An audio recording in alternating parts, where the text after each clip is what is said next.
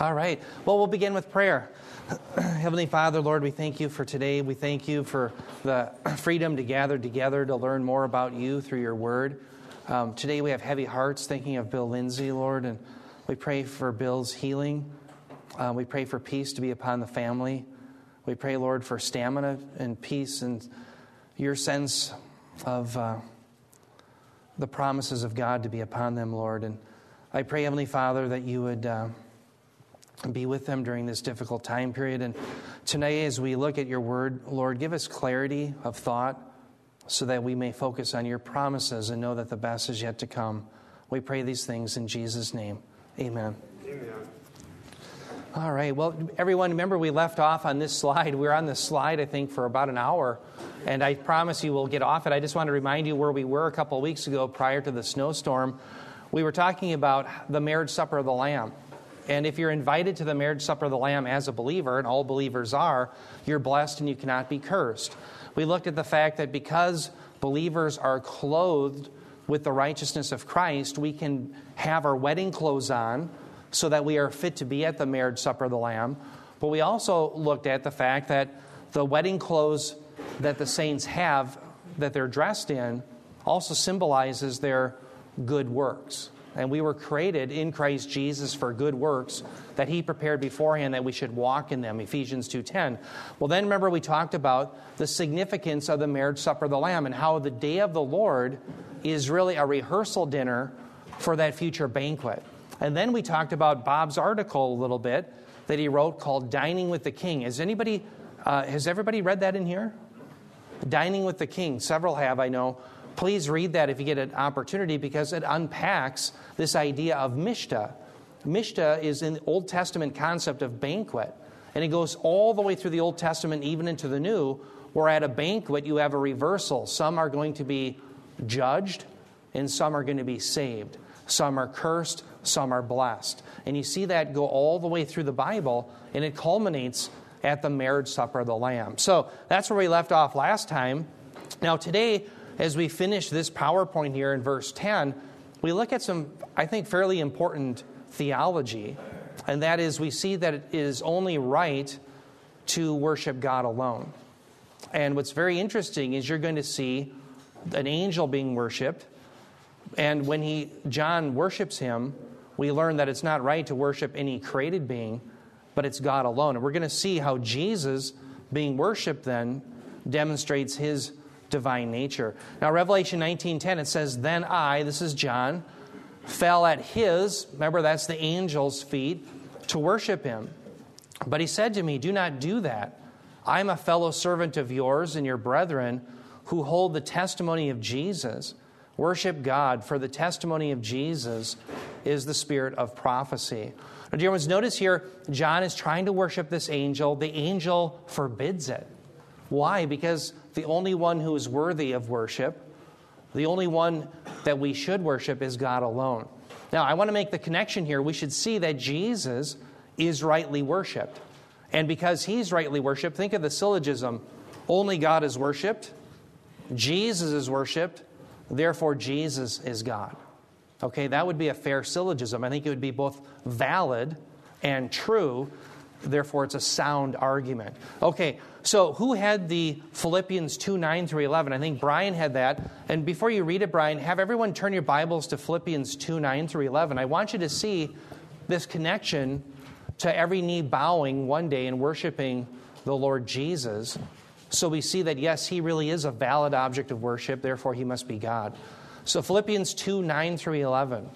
"For this reason also God highly exalted him and bestowed on him the name which is above every name, so that at the name of Jesus every knee will bow of those who are in heaven and on earth and under the earth, and that every tongue will confess that Jesus Christ is Lord, to the glory of God the Father."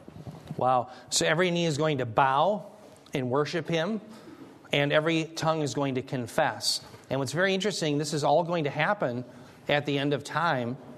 And so what's interesting for believers, you and I are those who bow the knee now and worship the Lord now. But the unregenerate are also going to have to do that at the end of time. Every knee will bow and every tongue confess and acknowledge that he really is Lord. So that's worship of Jesus Christ. Now, Brian, I also gave you Isaiah 45:23. And if you just stop for a moment, have everyone turn to Isaiah 45:23. The reason I want you to turn there is I want you to make the connection between Philippians 2, 9 through 11 that we just read, and Isaiah 45:23, because Paul was taking the words that he penned in Philippians 2 that we just read. He's taking that from Isaiah 45. And in Isaiah 45, the knee bowing and the tongue confessing was to Yahweh. So that shows you that Jesus is Yahweh. All right, go ahead, Brian. I have sworn by myself, the word has gone forth from my mouth in righteousness, and will not turn back, that to me every knee will bow, every tongue will swear allegiance. Yeah, right there. So that was Yahweh speaking through the prophet. So in Philippians 2, 9 through 11, that's attributed to Jesus. So if Yahweh, he says every knee will bow, every tongue confess to him, and it's stated also of Jesus, you can obviously see that Jesus is considered to be Yahweh. He is the eternal God. Other passages, you don't have to turn there, I'll just point them out. Oh, I'm sorry, Levon, you got a point or a question? Yeah. We'll get you on record here. Eric's running to you right now. Well, I'm just wondering, what exactly is the definition of worship? Like John bowed down to worship the angel. What was in his head? And like Peter and Cornelius fell down to worship. Yeah. So exactly, what are they thinking? What is being exactly forbidden? Yeah, so it would be this desire to adore and ascribe great glory to this angel that only belongs to God. So do you remember some weeks ago we talked about the definition of glory, and I gave you different definitions how they're used in the Bible. And one of the definitions that is ascribed to God for glory is his kavoth. That's the term glory in Hebrew, which means his weightiness. And so there's a weightiness to God that he has that doesn't belong to anyone else. And so to worship some other idol or some other human being or created being is to detract from the glory that God alone deserves. So it's part of that. Also adoration and the idea of when we worship God, we're extolling his goodness, his virtues, his attributes. And again, there are communicable attributes that God does communicate with us, but there are also incommunicable attributes that belong to God alone. And again, he deserves all worship because he is unique.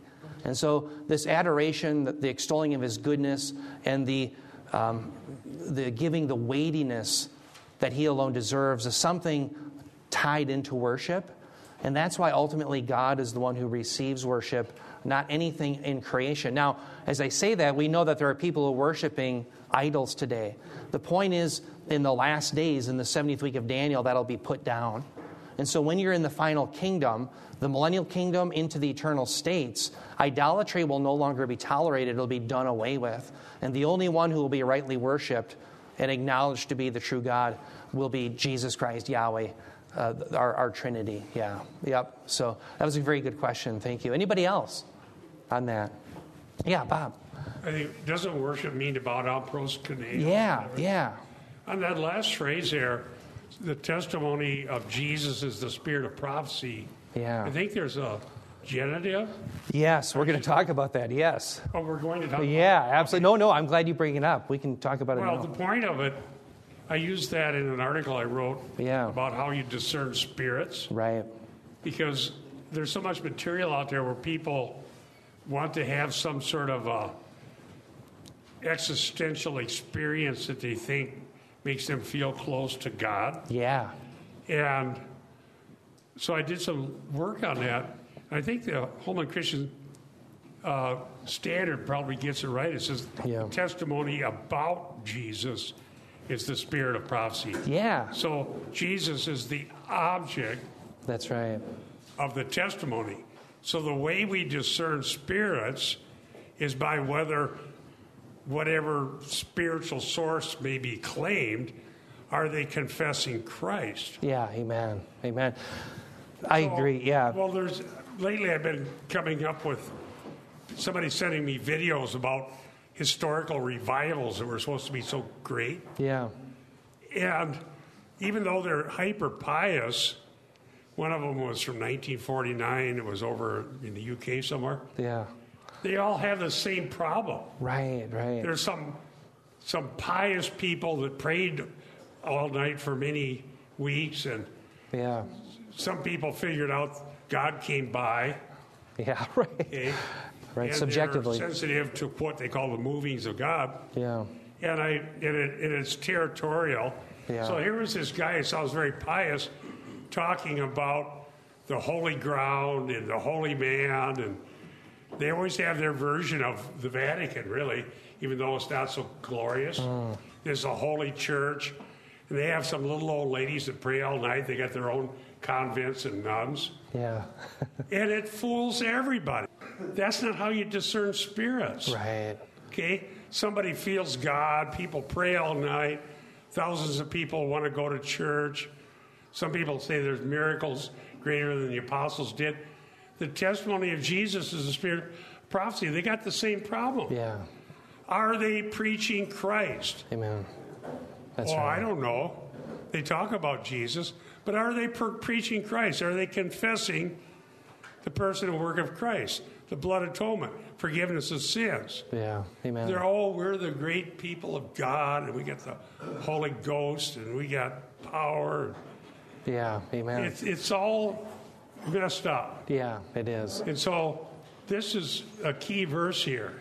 It is. So if you're preaching Christ, you're not making yourself the object of worship. Right. Amen. That's right. And in fact, when we unpack this, Bob, we'll see, I think this, like for instance in this box, the testimony of Jesus, and we'll look at the underlines here. The testimony of Jesus, you see again, we'll talk about it being a plenary genitive. Oh, is that how you... Yeah, and I think, and I'll explain why. Look at it for a while. Yeah, but Bob, you're right. It's an objective It genitive. comes from him, and it is about him. Exactly right. Yep, it's about that. So, in fact, let's hit that. One thing I want to point out, you can just jot these verses down. In Matthew 2:11 and Hebrews 1:6, Jesus receives worship in the New Testament. And I just want you to see that because, again, if you tie that to Revelation, only God is to be worshipped. Jesus is worshipped. In fact, in Hebrews 1:6, remember, that's where the writer of Hebrews, he cites from Psalm 97, where it says, let all the angels of God worship him.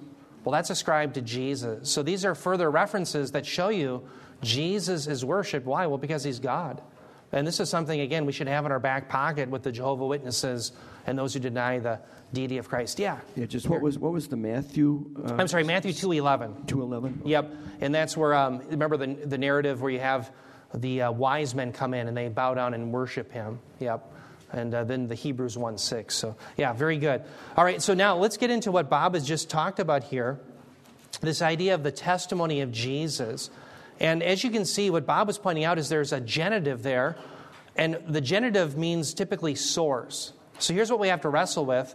When we're interpreting the Bible and it says the testimony of Jesus, we know that's a genitive construction, and it can either be a subjective genitive, meaning Jesus is the subject and therefore he is the source of where the prophecy comes from, or it could be what's called an objective genitive. That is, the prophecy is about Jesus. Now, there's a great scholar, his name is Daniel Wallace, and he writes a Greek grammar that every seminarian ends up reading and using in their work at seminary. And he points out that we don't have to choose probably between this being a subjective and objective, and he calls it a plenary. Now, plenary just simply means both. Now, a lot of times he gets guff for this, but I think he's probably right. And here's why. Think of this. Bob and I oftentimes when we're preaching, we'll point out purpose statements. It'll be so that. And you'll hear the purpose statement. Well, scholars argue over purpose statements. They say, no, it's not a purpose statement. It's a result clause. Well, it's really both. Because if God purposes something and ends up resulting in something. So in other words, you don't have to choose between a purpose clause and a result clause. Oftentimes, it's both. In the same way, we don't have to choose here between a subjective genitive, that is, Jesus is the ultimate source of prophecy, and an objective genitive, that it's about him. It's both. Now, let me give you some examples. Turn your Bibles, if you will, to Revelation 22:20. We'll be coming to this in 3 chapters here. Revelation 22:20. Now here, notice it says, he who testifies to these things says, yes, I am coming quickly. Amen, come Lord Jesus. Does everyone see the term testifies? Martureo, that's what it comes from. So here, Jesus is testifying about himself that he is coming. So he is often depicted, along with the Holy Spirit, as being the source of where prophecy comes from. And yet, if you look up the rest of the passages that talk about the testimony of Jesus, and I'll just cite them, we won't look at every one of them, but Revelation 1:1, Revelation 1:2, Revelation 1:9, Revelation 12:17, 19:10 here, and the 22:16. If you look at all of those, they're evenly divided. Sometimes they're subjective, sometimes they're objective. And so I think we really have to understand that Jesus is the source of prophecy, but he's also what prophecy is all about, exactly what Bob was saying. Now, someone had the 2 Peter 1:20? Oh, that was Barb. Yeah, thank you, Barb. Everyone turn your Bibles to 2 Peter 1:20 through 21. I want you to see that the ultimate source of all Scripture is God. And there's a great passage in 2 Peter 1:20 through 21 that talks about this. And I want everyone to make the connection with this passage because, again, God is the source of revelation, but he's also the object of it. He's what it's about. But here we see that he's the source, 2 Peter 1:20 through 21. Go ahead, Barb. But know this first of all, that no prophecy of Scripture is a matter of one's own interpretation. For no prophecy was ever made by an act of human will, but men moved by the Holy Spirit spoke from God. Amen. So, first of all, notice there in verse 20 that no prophecy of Scripture is a matter of one's own interpretation. There's debate in this passage. Some of your English versions will say that no prophecy of Scripture is a matter of the prophet's interpretation. But I think the own's interpretation is better. Here's the issue. The issue is in 2 Peter 1, you had false teachers who were saying Jesus isn't coming. And they felt the right that they could interpret the prophets any way they wanted. Well, notice here, Peter's saying, no, you don't have the right to interpret the prophets any way you want. Why? Because the author of Scripture is God. And so that's one thing that Bob and I have tried to pound home is the author determines the meaning of the text, not the reader. Okay, and this is a passage that I think we should turn to with postmoderns who claim that the reader defines the biblical text. Here we see no. God is the author, and therefore you're not entitled to your own interpretation. Now, in 2 Peter, the way this plays out is, remember the Mount of Transfiguration? On the Mount of Transfiguration, you had God speak from heaven, say, this is my son, listen to him. And the reason why that was so significant to Peter is you had authentication of the interpretation that they had, because you had a blended quote from Psalm 2 where the Messiah has to come and rule over the nations. And so because the apostles had the interpretation of Scripture authenticated, then the false prophets had to be wrong, that Jesus really is coming back. So that's why Peter's mentioning that here. But I want you to see, again, God is the source of all Scripture, and because he is the source, the author, we can't play fast and loose with its interpretation. We have to find authorial intent.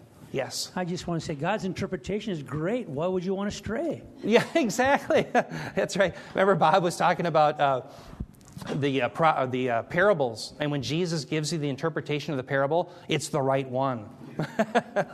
We don't have to go any further than what Jesus says. Yeah, Christy. I've heard from postmoderns as well the argument that Jesus never spoke about such and such sin or homosexuality in particular. Yeah. And this has been sort of what I've responded with, is that God is the author, the Trinity is the author of all Scripture. So Jesus did speak about it quite a bit in this passage, this passage.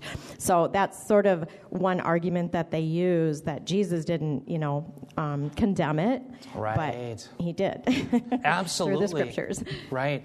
And Christy, very good point. You'll hear this argument from certain people, like let's take Brian McLaren, or another one, Jim Wallace. How many have ever heard of Jim Wallace? He's basically a communist, And what he does is he just pretends to be a Christian, but he's a communist through and through. And so what he calls himself is a red letter Christian. Well, in the red letters in Matthew 10, Jesus says, whoever receives you, to his apostles, receives me. Now, Jesus says that, and his point is, if we don't receive the apostolic word, we're not receiving Jesus. So who wrote these passages that Christy's talking about, admonishing against homosexuality, for example, in 1 Corinthians, in Romans? Well, Paul was. Well, who is Paul? He's an apostle. And Jesus himself said, if you don't receive the words of the apostle, you're not receiving Christ. So here you have a whole movement that's trying to divorce themselves from divine revelation, saying, well, Jesus didn't say it. You can't get off the hook that way. If the apostles said it, Christ said it. That's how Scripture works. He is the author of Scripture. Ultimately, God is. But he moved men. He moved men to write his very words. So, very good point, Christy. Thanks for pointing that out. Yeah, very good. Now, I just want you to see that, yes, throughout Revelation... Oh, yeah, I'm sorry. Oh, Greg, I'm sorry, I missed you. Yeah, this morning on Fox News, they said that Gentleman's Quarterly said that the Bible was the most overrated book ever. Oh, my goodness. Isn't that so? Yeah. Trying to say the Bible? Yeah. Well, that's a stupid thing for them to do, because anybody that actually studies the Bible, I know, will be blown away. And at the same time now, I think it's through Logos software, but they're showing people the actual old manuscripts that have been found. Wow. And these theories that people hundreds of years later made up the Bible are getting blown out of the water every time they dig around in the ground. Yeah. And the Qumran find was amazing that way. And so they just flat out lie. Yeah, wow. Yeah, that is sad. Wow. Yeah, I'm sorry. Peter. Eric, is there a verse or two in the Old Testament like 2 Peter 1, 19, 20 or 2 Timothy 3:16? Yeah. Referring to Scripture as being the author of... One would be like Isaiah 55, where he talks about his word going forth and how it does not come back empty. There's many other passages that if we had time, we could probably look. I'd have to look them up. But yeah, the Old Testament affirms that the Navi is the prophet. So think of everyone in here heard of Tanakh?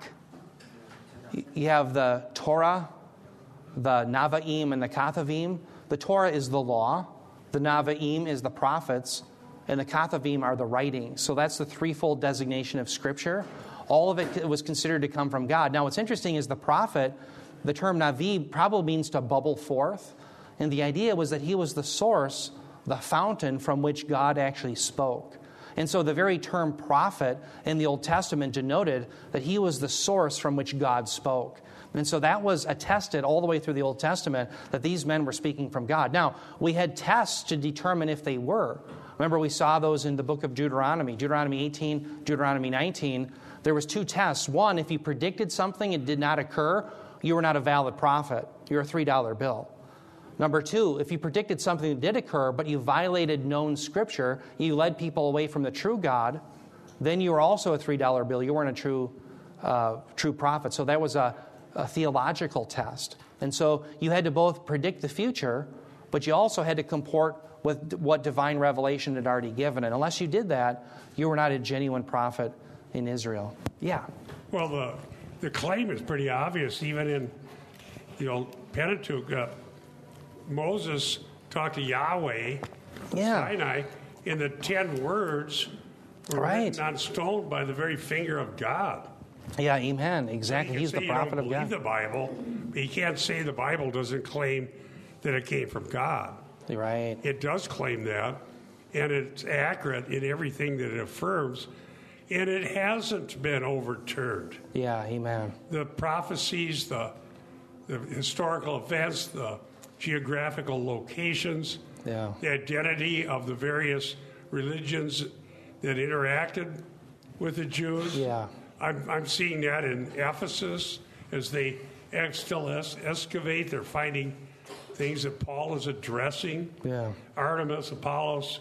Right. The people that were ruling. It's insane to claim the Bible is false or doesn't claim to be from God, the only thing you can say is, I'm an unbeliever and I prefer my sin. Right. That's right. That would be more honest. Yeah. And actually, it might lead you to Christ, because one day you might decide Right. you don't want to go to hell. Right. You come to Christ. Yeah, I remember for generations there were people who said that the Hittite Empire didn't exist because the only place you found it was in the pages of the Bible. Well, now you have whole departments in colleges and universities dedicated to studying Hittite literature. Why? Because, like Bob pointed out, it was excavated. One thing I always point out to people, too, is not just predictive prophecy, but the very profundity of Scripture really proves its divinity. And when people say it's not divine, it's typically because they haven't studied it. Let me just give you one example. One that always just blows me away is, remember in Acts 2:41, after the day of Pentecost, when the Spirit comes, remember it says 3,000 came to eternal life? But remember, at the very first Pentecost, you had the giving of the law. And remember when they built the golden calf, how many perished? 3,000. So you have 3,000 at the first Pentecost perish when the giving of the law came, but 3,000 come to life at the Pentecost where the Spirit came. Well, you can't make that stuff up. That's profound.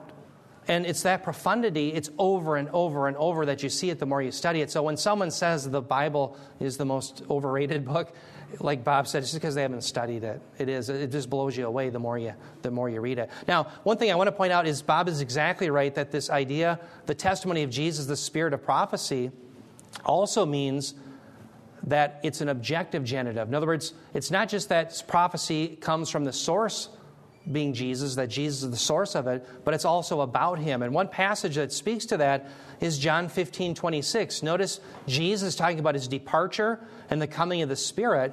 He says, when the Helper comes, whom I will send to you from the Father, that is the Spirit of truth, who proceeds from the Father, what will he do? He will testify about me. So about me, it's about him. That's what prophecy is about. And so that's one thing that Bob and I have tried to show in here, is that the true work of the Spirit always brings about the testimony of Jesus.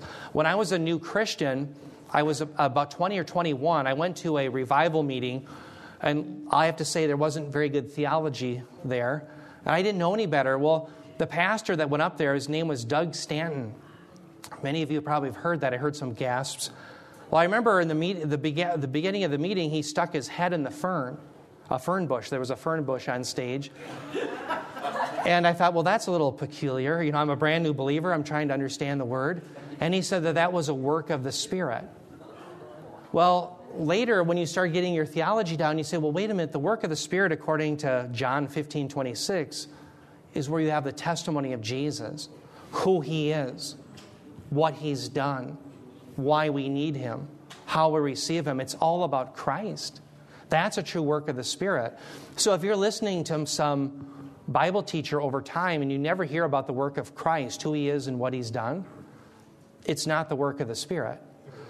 We had a Bible study one time for teenagers, and I remember there was a group, they helped teenagers out of drugs and alcohol, which is wonderful, Teen Challenge. Well, this particular individual, this kid, he gave a testimony, but it was all about him, and there was nothing really said too much about Jesus. Well, that's not a work of the Spirit.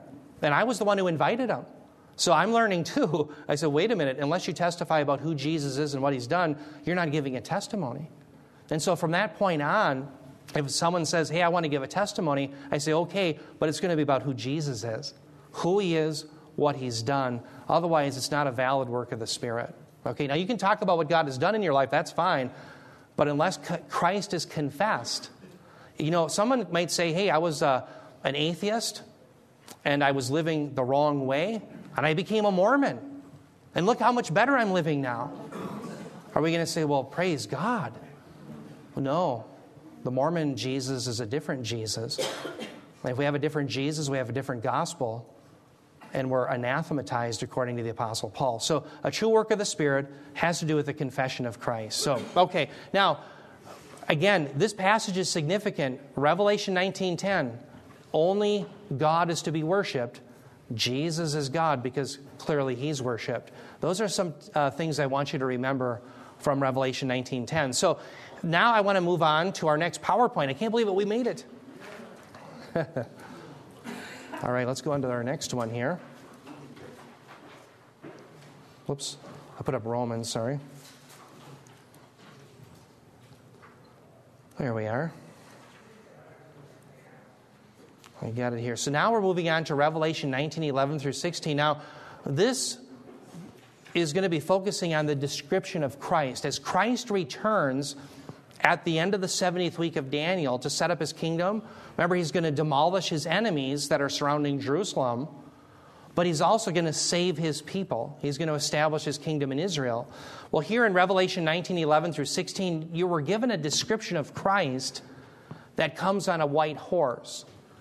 And this description is very important because the description is so different from the rider that comes on the white horse in Revelation 6, the Antichrist, that enables us to distinguish this must be the true Christ. So that's what we want to focus on now as we look at the description of Christ. But before we do that, I want you to remember that here we see the culmination of all the battles that will come upon earth. That's the final battle where the Messiah sets his feet on the Mount of Olives. Remember, that's prophesied in Zechariah 14. And he defends Israel as a warrior does in the day of battle. Now, I want to show you a connection on the screen to Revelation 12. Now, the reason I'm doing this is I want you to understand that there's a war in heaven, and there's also a war on earth. And I want you to tie that into Revelation 19. The war on earth finishes at the end of Revelation 19. That's where it's going to be done. So let's read Revelation 12. This will give us a reminder. Verses 7 through 9. It says, "And there was a war in heaven. Michael," remember Michael the archangel, "Michael and his angels waging war with the dragon." The dragon, remember, Satan. "The dragon and his angels waged war, and they were not strong enough. And there was no longer a place found for them in heaven.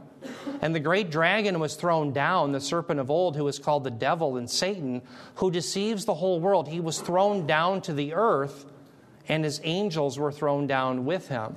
Now, notice here when he's thrown down to the earth, that brings warfare to the earth. And I believe this happens at the Great Tribulation, the 3.5-year mark. So that's when Israel is going to be persecuted. Remember, they're hidden in the wilderness for 1,260 days? Well, how long is that? Well, it's 3.5 years. So it's that 3.5-year mark where you have the Great Tribulation. It's called Jacob's Great Distress, Jeremiah 30, verse 7. And that's the time period where there's unparalleled warfare on the earth. That's why Jesus said in Matthew 24, "Unless those days be cut short, no flesh would survive." So I want you to tie that idea into Revelation 19. Revelation 19 is the culmination of that war on the earth. War in heaven, sometime during the 70th week of Daniel. Satan's cast out. War on the earth engulfing Israel. 3.5 years culminating by Jesus returning to fight for his enemies, or fight against his enemies, and to fight on behalf of his people. So make that connection. All right, so with that, let's look at the description of Christ. Revelation 19:11 through 13, John says this. He says, "And I saw heaven opened." Wow. "And behold, a white horse, and he who sat on it is called Faithful and True. And in righteousness he judges and wages war. His eyes are a flame of fire, and on his head are many diadems. And he has a name written on him which no one knows except himself. He is clothed with a robe dipped in blood, and his name is called the Word of God." Now, one issue that arises in the interpretation of this text is the rider on this white horse. The question is, who is he? Because remember, back in Revelation 6, we also saw a rider on a white horse. Now, turn your Bibles back to Revelation 6. I want you to read that. And notice on the screen here, as you're turning to that, this connection to the white horse. We have Revelation 6, rider on the white horse. Revelation 19, rider on the white horse. But what we're going to see, there are distinctions between them that are very pronounced. Revelation 6, verses 1 through 2. I'll just read that far. Notice it says, "Then I saw," remember this is the beginning of the tribulation period, the beginning of the 70th week. "Then I saw when the Lamb broke one of the 7 seals, and I heard one of the 4 living creatures saying, as with a voice of thunder, 'Come.' I looked, and behold, a white horse, and he who sat on it had a bow, and a crown was given to him, and he went out conquering and to conquer." Now notice right away, heaven isn't opened up to allow this rider to ride about. That description isn't given. But I also want to point out something that Dana had pointed us to, and that is that this rider on the white horse had a bow.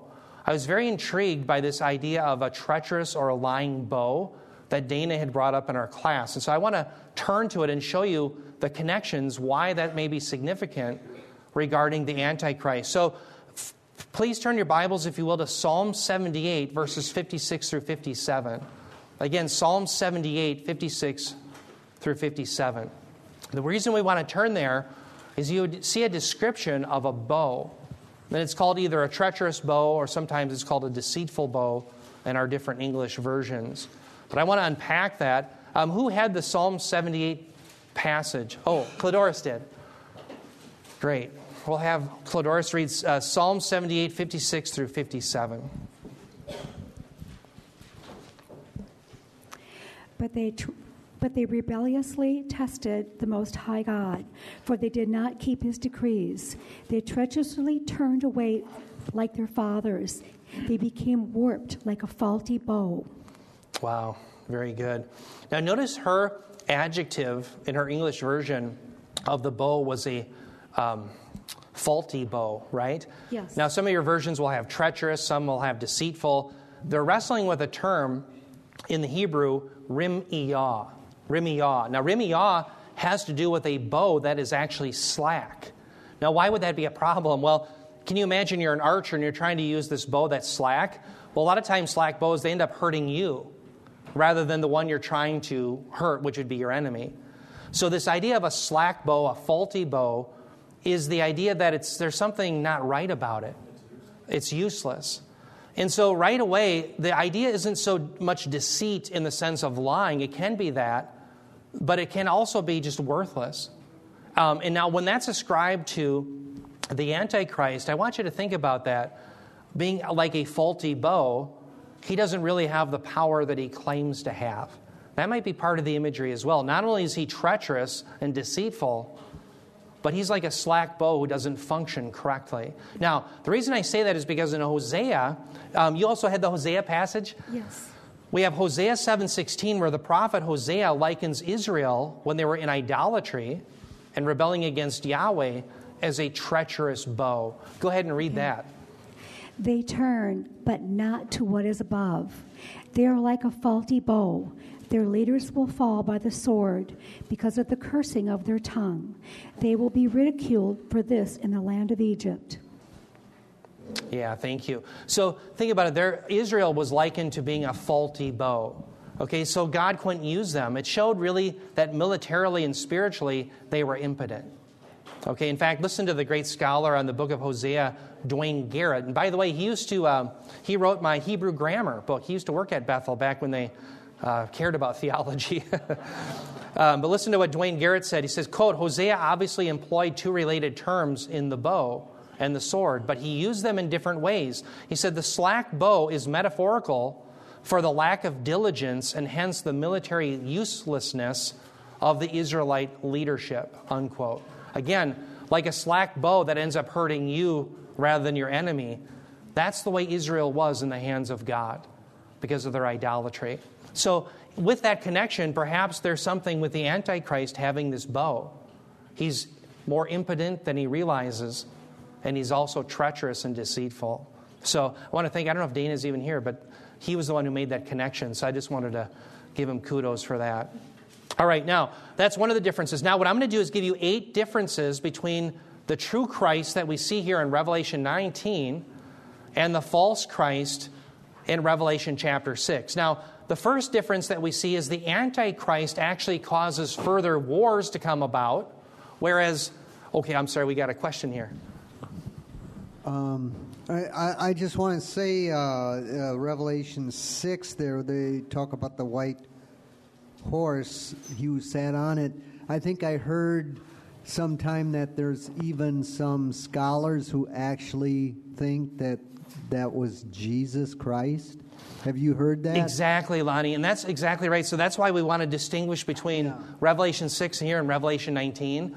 Because what I want to show you is I'm going to give you 8 reasons why there's differences between the rider on the white horse in Revelation 19 and the rider on the white horse in Revelation 6. So I'm going to give you 8 differences that show us the one in Revelation 19 must be Jesus.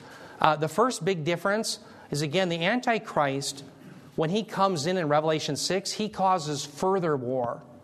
In other words, at the fourth seal, he comes in at the first seal, at the fourth seal, you have such devastation that you lose 25% of the earth's population. But Jesus, on the other hand, after he wipes out his enemies, he causes peace to come about. Okay? So what does the Antichrist bring? More warfare, more warfare. Well, Jesus comes, fights, puts an end to it, and then he brings peace. A great passage that talks about this is found in Psalm 46, 8 through 9. Please turn your Bibles there. This is what the Messiah is going to do. By the way, as you turn your Bibles to Psalm 46, 8 through 9, this is really synonymous with what the prophet Isaiah was saying. He said the same thing in Isaiah 2. Remember where Christ, the Messiah, is going to beat the swords into plowshares and the spears into pruning hooks. Well, we have the similar idea here. Psalm 46, 8 through 9. Listen to the result of the work of the Messiah. It says, "Come, behold the works of the Lord, who has wrought desolations in the earth. He makes wars to cease to the ends of the earth. He breaks the bow and cuts the spear in two. He burns the chariots with fire." That's the work of the Messiah. That's what happens after this final battle. He brings peace. Yes, he's a great warrior, but he subdues all of his enemies. But that's not what the Antichrist did. Revelation 6 on, you see more war. We're not going to see that after Revelation 19. So Messiah, the true Christ, makes war to cease. False Christ makes more warfare. Difference number 2. Notice this second underline here that we have. The Messiah is depicted here as being faithful and true. Now, this is a description that rightly belongs to God alone. In fact, turn your Bibles to Revelation 21:5. I want you to see that this is a description of the one who is on the throne. He's faithful and true. Therefore, it can't be applied to the Antichrist. Revelation 21:5. John says that he who sits on the throne, that's obviously God, said, "Behold, I'm making all things new." And he said, "Right, for these words are faithful and true." So here, God is the one with the words faithful and true. Well, Jesus is the one faithful and true. Okay, now, no such description belongs to the Antichrist in Revelation 6. He's never described as that. Now, notice it also says that in righteousness, he judges and wages war. Now, that's not how the Antichrist wages war. Think of this distinction. The true Christ wages war in righteousness. False Christ, Revelation 6, wages war on the righteous. Big difference. Turn your Bibles to Isaiah 11. This is a clear reference to the Messiah. This is fun, by the way, because we get to see all these references in the Old Testament to the Messiah. Turn your Bibles to Isaiah 11, verses 3 through 4.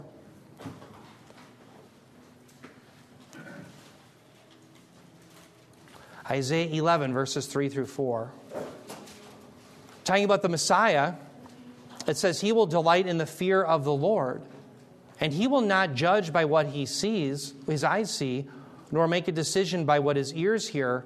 But notice what it says, "But with righteousness he will judge the poor, and decide with fairness for the afflicted of the earth. And he will strike the earth with the rod of his mouth, and with the breath of his lips he will slay the wicked." Now, dear ones, notice with righteousness the Messiah is going to wage war. That's exactly what's happening here in Revelation 19. And yet in Revelation 11:7 and Revelation 13:7, we see that the Antichrist wages war in unrighteousness. So again, a huge distinction. That's number 3. Now, number 4, notice here in verse 12, notice Christ's eyes are a flame of fire. Now, why would they be depicted as a flame of fire? The idea is that nothing escapes his notice. The idea is that he sees everything that we are, even the motives of the heart. That's what we see, for example, in Jeremiah 17:10, that God alone is the knower of the heart. Well, if Jesus is depicted as the one with eyes of flames of fire, that means he can know all things. He's also the knower of the heart. But no such description is ever given of the rider on the white horse in Revelation 6. So the point is, this one's omniscient. He knows all things. He's a knower of the heart. 5th difference, notice there are many diadems on his head. Now, diadems are often associated with the right to rule. Now, to be fair, the Antichrist and the beast are also depicted as having diadems. But what's interesting in Revelation 13, the description shows us that when the diadems are on their head, there's only one on each head. Okay? Well, here, notice the plurality of diadems. They're heaped upon this Christ. Why? Because the rider in Revelation 19 really, truly has the right to rule. Notice the sixth difference here between the rider in Revelation 19 and the rider in Revelation 6. It says that there was a name. Notice in Revelation 19:12 there. Does everyone see that? It says there was a name written on him which no one knows except himself. Now, what's interesting is you'll have people who will actually speculate as to what that name is. That's a fool's errand. Only Jesus knows it. So that's, remember in Matthew 24:36 when he says no one knows the day or the hour? And then people try to guess the day and the hour when he's coming. It's a fool's errand. No one can know this. Now, what's very interesting, though, is we see in the Old Testament this concept that God with the greater authority often doesn't reveal his name to a human subject. Now, we see this in two places, that the one who has higher authority has the right to withhold his name. We see it in Genesis 32:29. Just jot these down. We won't read them. That's where Jacob was wrestling with the angel of Yahweh. But we also see it in Judges 13:18, where Samson's father, Manoah, was wrestling with the angel of Yahweh. And in both cases, both Manoah and Jacob had asked the identity of the one they were wrestling with, and when they're wrestling with the angel of Yahweh, and the angel of Yahweh doesn't give it to them. He withholds it. In fact, let me just read what he says. He says, Jacob says, please tell me your name. And the response is, why should you ask my name? And he blessed him there. This is from Judges 13:18. Manoah wants to know his name. It says, but the angel of Yahweh said to him, why do you ask my name, seeing it is wonderful? So in both cases, you have the one who is of higher authority withholding his name. So the point being is, he's doing the same thing here. There's a name that he has that only he alone knows. Now, notice the seventh difference between the Antichrist and the true Christ is we see in red in verse 13 that his clothes are dipped in blood.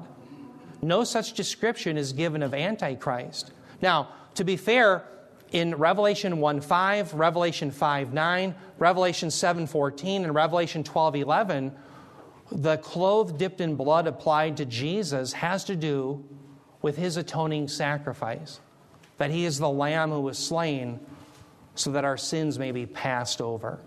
However, here, I think the idea that his robe is dipped in blood is an allusion to Isaiah 63, where the Messiah has blood on his garment, but it's not his own.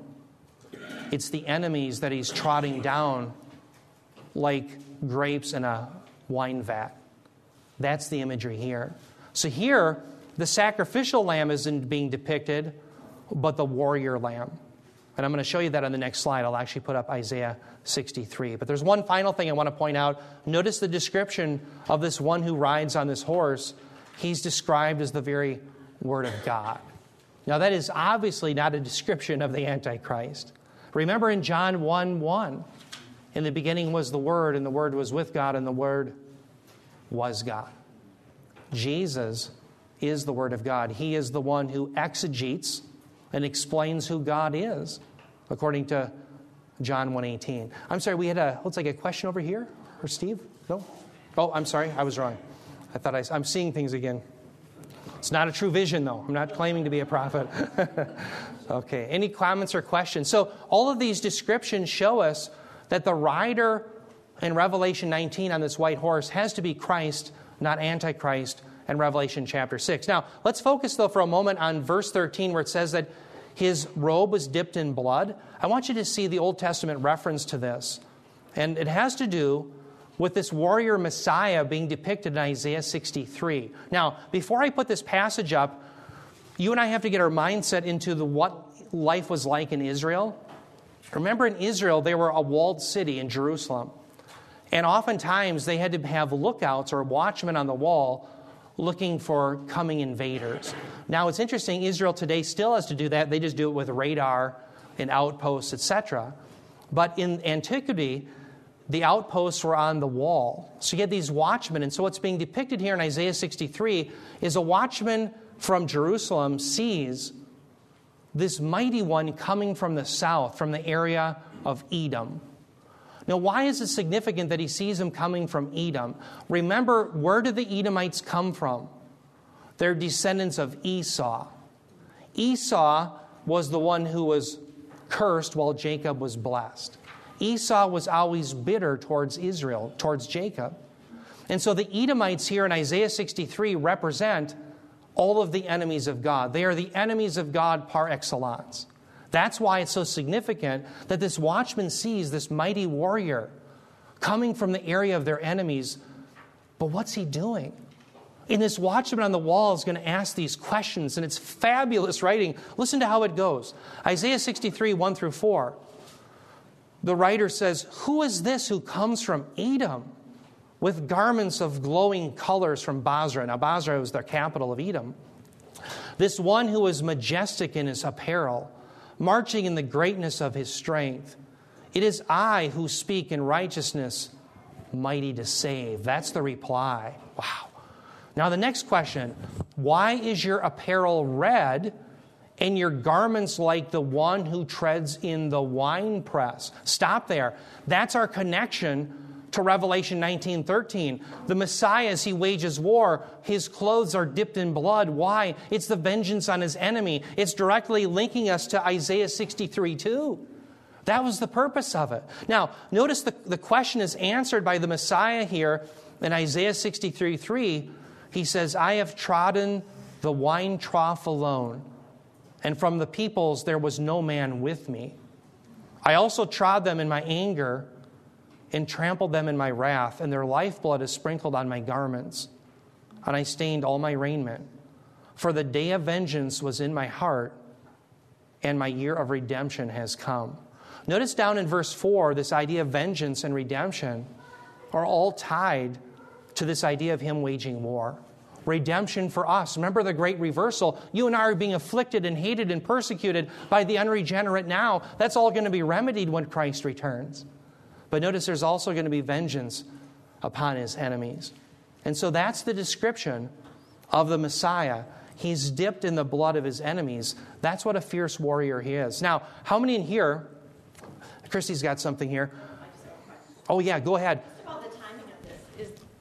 Would this be after the final battle then? Like Armageddon? Yeah, exactly. Okay. That's why I see it as. So you have the 70th week of Daniel. Mm-hmm. No signs preceding it.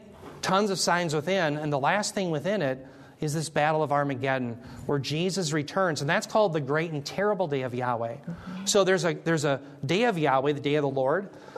But in both Malachi 4:5 and in Joel 2, I think it's 2:28 somewhere in there, 2:31 perhaps, you have this reference to the great and terrible day of Yahweh. Mm-hmm. Well, the context there, the great and terrible day of Yahweh is usually reserved for the 24-hour period where Messiah himself comes with his feet and wipes out the enemies of Israel.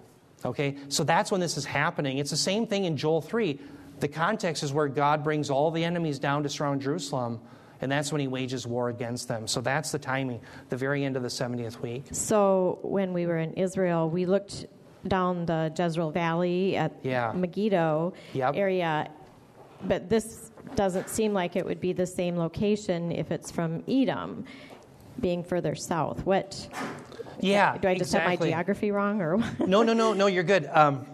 Remember that this is describing the last battle that happens in Jerusalem. And so in Isaiah 63, the issue isn't so much geography. The issue, the focus, it's a metaphor. Because the idea of Edom's already been wiped out, by the way. The Edomites don't exist. So why is he picking up on Edom again? Well, Edom obviously represents something. Because they're the descendants of Esau, they represent all the enemies of God. The enemies of God par excellence. So what we're to do is to metaphorically understand that this vision that's given to Isaiah as he sees a watchman on the wall in Jerusalem, and he sees this mighty warrior coming from the prototypical enemies of God, and yet he's had victory. It's designed to show us that one day the Messiah is coming back. So that's the whole point. It's not necessarily a geographical issue. It's more of a theological issue, if that makes sense. Yeah.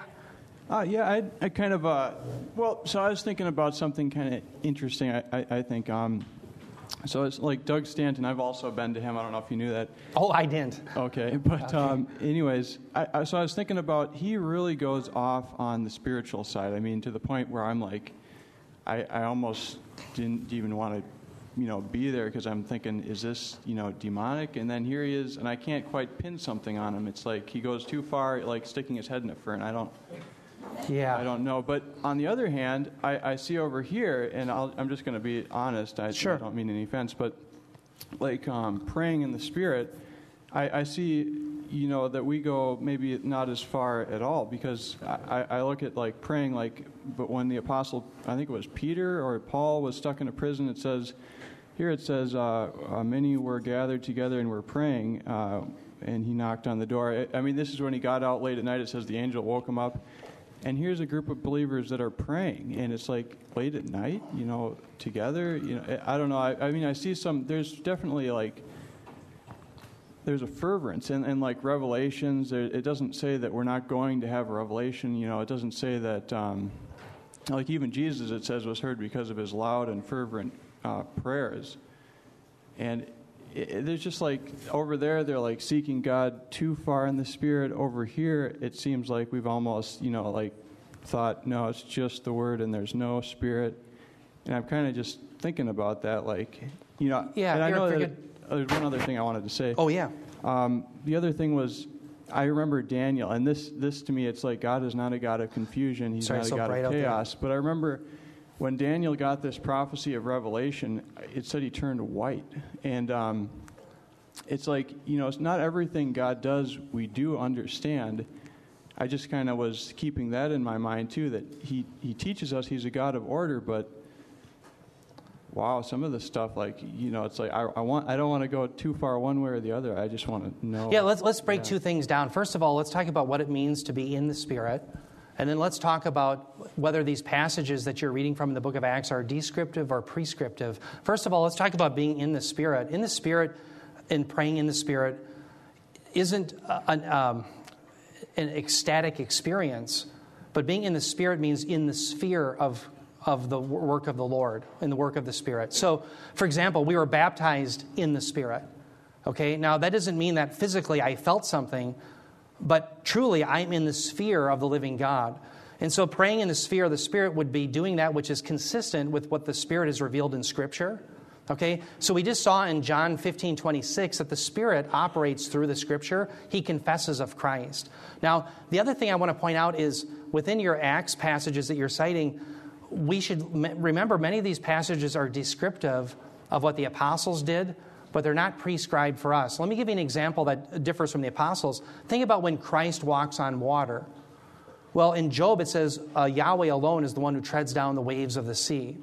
So when Jesus walks on water, I don't see that as a prescription for me to do it. I see it descriptive of what he did. And you and I have to remember that the apostles were being affirmed by God as his spokesman by the miraculous deeds that they had done. In fact, in the book of Hebrews, it points out, this is one of the qualifiers of them being an apostle, is they did miraculous deeds. And so sometimes what I think Christians do is they look at the book of Acts and they see what the apostles did. For example, Peter's shadow fell upon those who were ill. Well, that demonstrated that he was a spokesman for God. If my shadow falls upon someone now, it isn't going to do him a hill of beans worth of good, right? So that's a descriptive passage, but it's not prescribed for me to walk by and allow my shadow to fall upon someone. So my whole point is I think you're reading some of those passages in a prescribed way when they're really meant for a description rather than prescription. Does that help? So fervency in the Lord doesn't have to do with the amount of hours that you put in. It has to do with drawing near through faith in Christ. And being in the Spirit means that we are consistent with what the Spirit has revealed through the Scriptures. And so that's what fervency in the Lord has to do with. Now, you and I are commanded by Scripture to pray without ceasing. We're also to never forsake the assembling together. But there is liberty as to how often those things occur. So, for example, let's say we had the Lord's Supper. That's another means of grace. If we had that once a month or once every 6 months or once a week, we're not sinning. There's liberty there. Okay, it's never prescribed to us how often. When it says pray without ceasing, the implication is we have a life that's characterized by prayer. But again, it's not how often.